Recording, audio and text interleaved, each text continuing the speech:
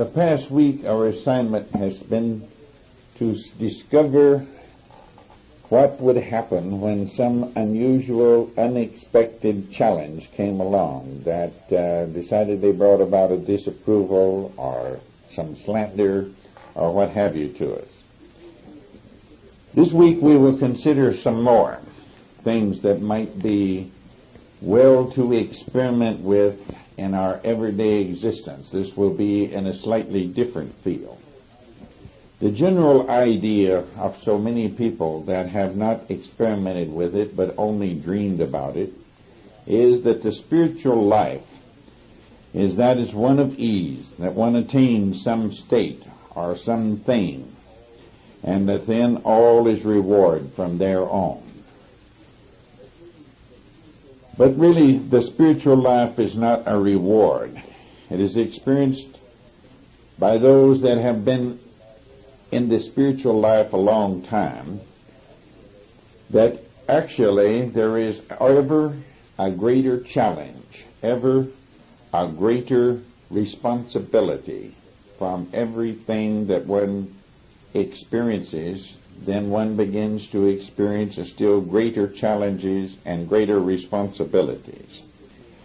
And it seems that there is always a challenge that is at least a little beyond one's present place in the spiritual world, regardless of what one has experienced, that there is just a little more challenge than one is quite capable of handling. Because at that moment one sees where there is still things in the self that is obstructing, that is interfering with the greater and deeper experiences. And so one doesn't reach a plateau or a level or an exalted position and thereafter sit down and say, I have it made. You see, it's not like the world when we get to retirement stage. But many seem to think it is like that. For the assignment for this week is from Luke in chapter 12, and we will start reading at verse 13, and we will make comments as we go along as it applies to each of us and as we will apply it through the coming week and the coming month and the coming year and the coming century. Now one out of the crowd said to him, Master, tell my brother to divide the inheritance with me. After all, someone had passed away, and the older brother had the inheritance, and he was probably the administrator of the estate, as we'd say today. The younger brother was saying, Master, get this brother of mine to give me what is rightfully my own so I can be happy. You know, brother was the cause of all his trouble. But the master said to him, Man, who has appointed me a judge or arbitrator over you? And he said to them, Take heed, pay attention, and guard yourselves from all covetousness. For a man's life does not consist in the abundance of his possessions. A man's life is his inner spiritual body, his inner spiritual frame of reference, the things he has experienced himself. But most generally, we talk about how much a man is worth. He is worth $50,000 net. He's worth $500,000. That man is a millionaire. We generally evaluate a man according to his physical possessions. We don't even think about wondering even about his inner state, his inner riches, his frame of reference, his spiritual body. We seldom give the spiritual body a passing thought, even in self. But he spoke a parable to them, saying, The land of a certain rich man brought forth abundant crops. And he began to take thought within himself, saying, What shall I do? For I have no room to store my crops. I'm really in a predicament. Here's the whole field's brought forth a bumper crop, and I don't even have space to store it away. What in the world will I do? And he said, I know what I'll do. I will pull down my barns and build larger ones, and there I will store up all my grain and my goods. And I will say to my soul, his awareness, soul, thou hast many good things laid up for many years. Take thy ease, eat, drink, and be merry. In other words, now I can retire and have an abundance. I can go to Florida in the winter. I can go to Minnesota in the summer. I can go to the coast and sail the boat. I can go to the mountains in the hot weather. And I can go to all the inn spas in the world, and where all the jet set goes, and I've really got it made. I have really self-improved. Now he has a sign and a demonstration that his self-improvement towards the ideal of being non-disturbed has been achieved. Isn't that wonderful? And I will say to my soul, soul, thou hast many good things laid up for many years. Take thy ease, eat, drink, and be merry. But God said to him, thou fool, this night do they demand thy soul of thee, and the things that thou hast provided, whose will they be? In other words, he dies tonight. So was he so smart after all? Because in his greed to have security, to have the signs and the wonders that he had improved. Think what a wonderful farmer he was, that his crops were so big they couldn't be stored. He had to tear down the barns and build new ones. But now after this bumper crop, I can retire. I have everything I need. And this is called success, is it not? So is he who lays up treasure for himself and is not rich as regards God. He is not obedient to his nature as being an observer and a reporter to X. He has building no spiritual body by experimenting with seeing what this crippled spiritual body that has usurped and taken over the being, that state of conditioning ruled by Mammon. And obviously the man was thinking of Mammon, the ideal, to have everything where he would have pleasure and comfort, attention and approval. He was important. He had enough to control everything so that he could buy anything and everything and maybe every person he really wanted. But what does all that amount to when the man falls dead from a heart attack tonight? Not very much, does it? Somebody else will spend the loot, and really not much happens. So when our total idea is to be secure, or even when it is very small, as one may have experienced many things, and the urge to be secure gets smaller, but the suggestion from every side is that security is the whole purpose of existence, and that one should be secure so one may retire in one's latter years, and that one can then have Social Security checks and retirement checks, and that one can have dividends, and that one can have annuities coming in, and then that one can do as one pleases, can't one? And one has then really attained success. One has a sign and a demonstration that one has somewhat nearly approached the ideal. But there is still something that he didn't take into consideration. Can he buy life? But he said to his students, therefore I say to you, do not be anxious for your life. Now here's where we start the assignment for this week. We're going to take these and see how many of them we can live by without suddenly fouling up. In other words, it will tell us whether or not there is still many areas of the self that has been observed by I, the observer, and reported to X. So let's take these and see how many of them, as they occur in the next few weeks, that we can see them as they are. Therefore I say to you, do not be anxious for your life, what you shall eat, nor yet for your body, what you shall put on, what kind of clothes you wear, how am I going to get a new suit, etc. The life is a greater thing than the food, and the body than the clothing. Consider the ravens. They neither sow nor reap. They have neither storeroom nor barn, yet God feeds them. Oh, how much more value are you than they?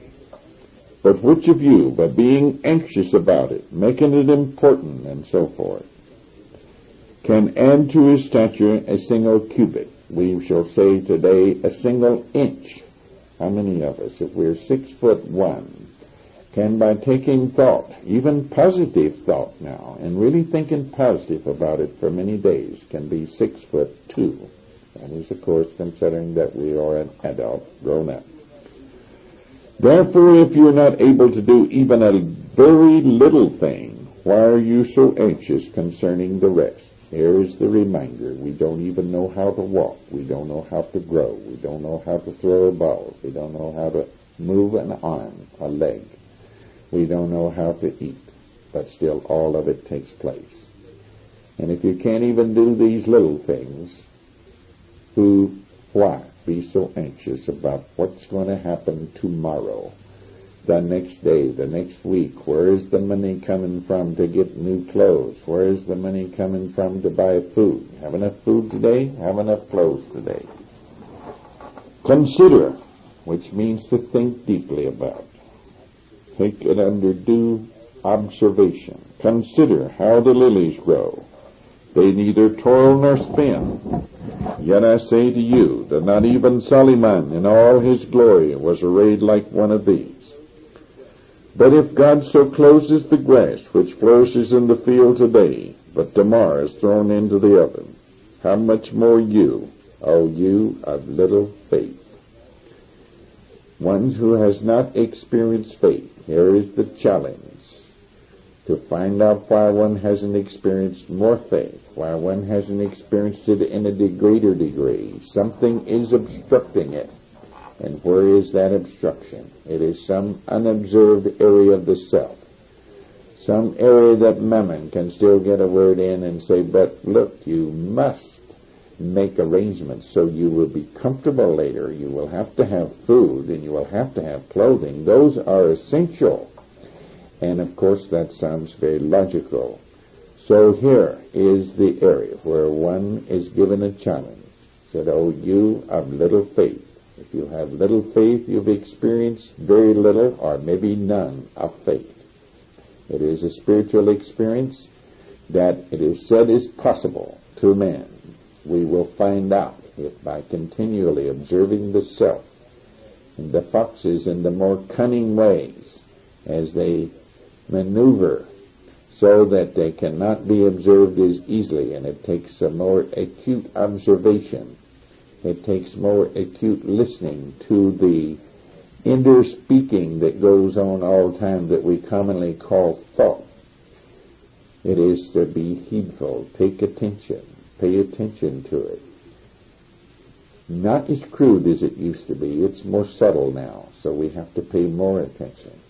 And then when one has faith, not just a little or maybe none, then the things that are being challenged here one can do. Now, if you tried to do it by an act of will, by an act of appearing to be different, and you really didn't feel it within and think, I will go ahead and do this, I'll put on the act, one might find oneself in a rather precarious position because one has not used the ordinary Mammon's judgment and neither has one faith. So one is in a state of neither. What is being challenged is not to be foolhardy, not to pretend, not to put on words, and certainly not to act as though one already had, but is to observe what the obstruction is that one does not have faith at this moment. You see, it is a challenge, and the challenge says, well, look, I don't know. I can see how I would have food and clothing if I didn't make these certain arrangements, if I didn't take precaution. And so he says of little faith. All right, I have little faith. Now I've made a discovery. I have a very small amount of faith. I've only experienced very little, enough to get up and walk to the door, enough to turn the light switch, and enough to depend on the car, but I haven't got enough to see that food, clothing, shelter will be provided for me, the same as the field, the plants in the field and the birds of the air do. But I must have an obstruction to faith. At least it's worth looking and finding out if that kind of faith is possible to experience, not to force on oneself. We have observed a few who tried to pretend they had faith when they didn't. The pretension always shows through, and it shows through very quickly. So we're not interested in pretending that we have faith. We are interested in having a challenge to see that we have little or no faith, and seeing that there is everything that hasn't occurred in the spiritual realm in man is because there is an obstruction to it. So now we will take up observing the self in all its hidden little corners and throwing more light in it that we may discover the obstructions.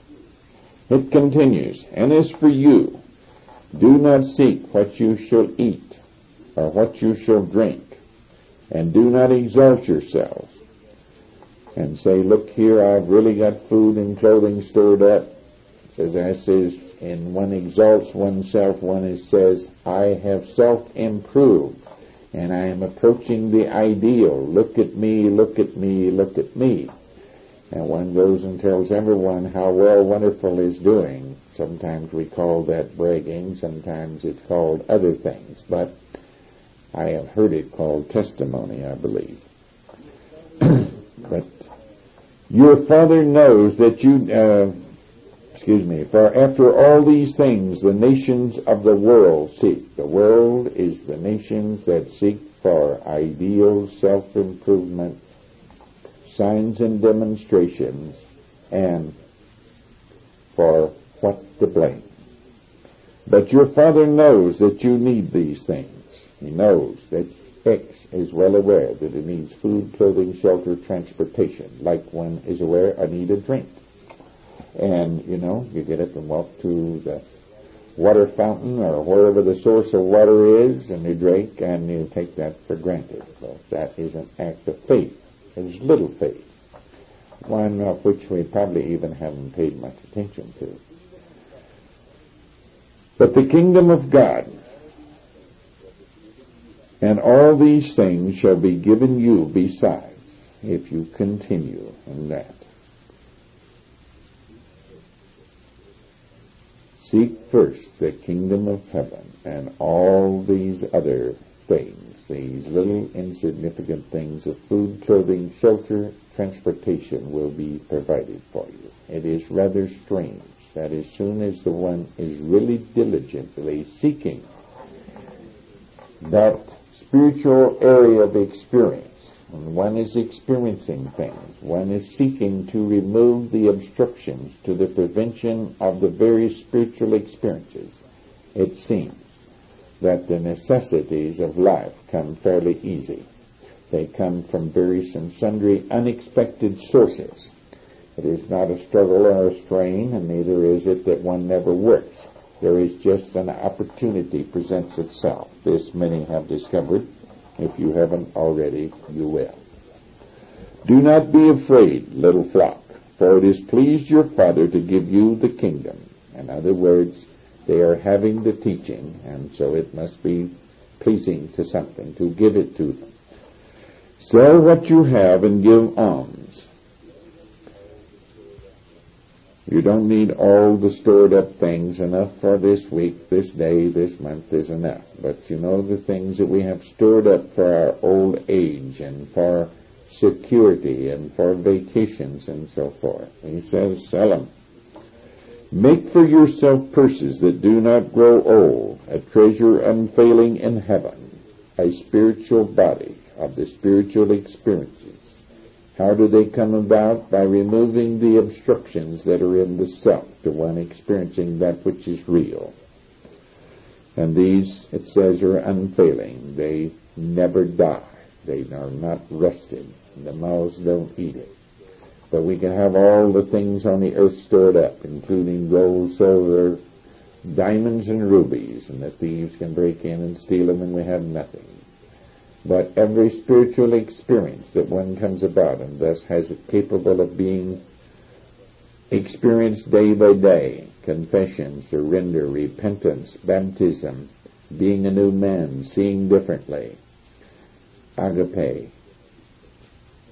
maybe grace, maybe faith, as they come, then one has a completed spiritual body of experiences.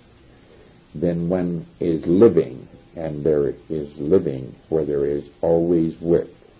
And as far as we all know, there is some ways, there is always a challenge on beyond to use all those. Make for yourself purses that do not grow old, a treasure unfailing in heaven, where neither thief draws near nor moth destroys. For where your treasure is, there also will be your heart. Where that which is really valued by one, there's where one's heart or attention is, where one's whole awareness is concentrated.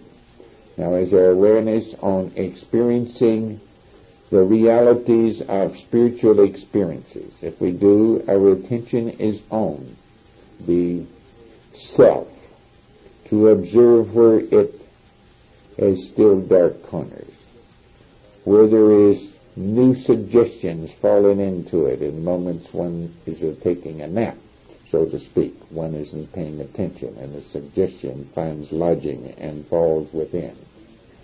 Or we can be striving for physical wealth, physical objects that represent wealth, buildings, lands, stocks, bonds, coupons, money, various and sundry kinds of properties. Now, all of these are fairly well to use. It is only when one makes them important, or depends upon them, or looks to them as a source of what is worthwhile, to use them as tools for the benefit of all mankind. One has a business, and that business provides a service or a product that other men and people everywhere round about wants, then one is making a contribution. But if one is using that same business for a place to accumulate security, then it's an entirely different thing. You see, it's always the inner meaning of a thing that counts. It is not the outward form. In either place, there's two men, we will say, running a business side by side. One man is seeing that his business is making a contribution to the community. To him flows enough money that he has what he needs. He may not get rich, but he has food, clothing, shelter, probably transportation, and he is making a contribution to the community of beings thereabouts. The man next door has a similar store and provides something that people want, but he sees it as a means to accumulate wealth, as a means to accumulate so that he can be like the man with the barns, that he can store up sufficient, that he can say to his soul, "Soul, take thy ease. You've got things stored up for many years." These, on the outward appearance, are two about the same type of businesses run in approximately the same neighborhood. But the inner state of those two men is as different as noonday and midnight. One is building at least some degree of a spiritual body. The other is totally unaware of the spiritual body, is totally intent upon serving mammon. He is not thinking of serving the people. He is only thinking or making a contribution. He is serving security to accumulate. And those businesses are very, very different in everything about them. But the main thing we're interested in is the inner state of the men that operate the businesses. So it is not that one throws away things, disposes of it and gives it to alms. Sometimes one gives more by operating a given business than one would by selling the business and giving it to the poor families around the area. Sometimes he contributes more by setting up a place where people can work and provide a service for the community, making a contribution than he would if he gave everybody a few dollars.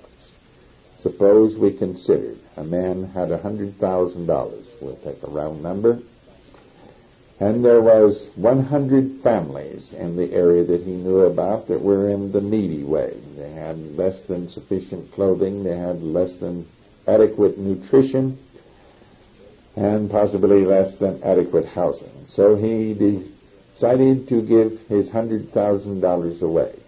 He takes $1,000 to each of the needy families and gives it to them. And nobody knows it but him. So he's done something very worthwhile, one might say. But very shortly the $1,000 will be gone, and while the families have had some relief from their discomforts and etc., they're still unable to provide for themselves, and shortly will be back in the same way. Suppose he took the $100,000 and invested it in tools that he could put 100 men to work. He would still have the $100,000 in the form of tools. He could hire the 100 men, and he would be making a much greater contribution, possibly, than he did when he was helpful and gave them all $1,000. So when it says dispose of something or sell it, means to cease to identify with it, cease to see it as important, to see it now as a tool, to see it as something to work with that does not belong to me. It is a means and a way of making a contribution. So one can dispose of everything one owns and still use some tools and possibly make a very decided contribution. So let's see this week if we can discover how little faith we have or how much. And then we will see possibly that there is still need and requirement to be observing the self to see the obstructions to faith.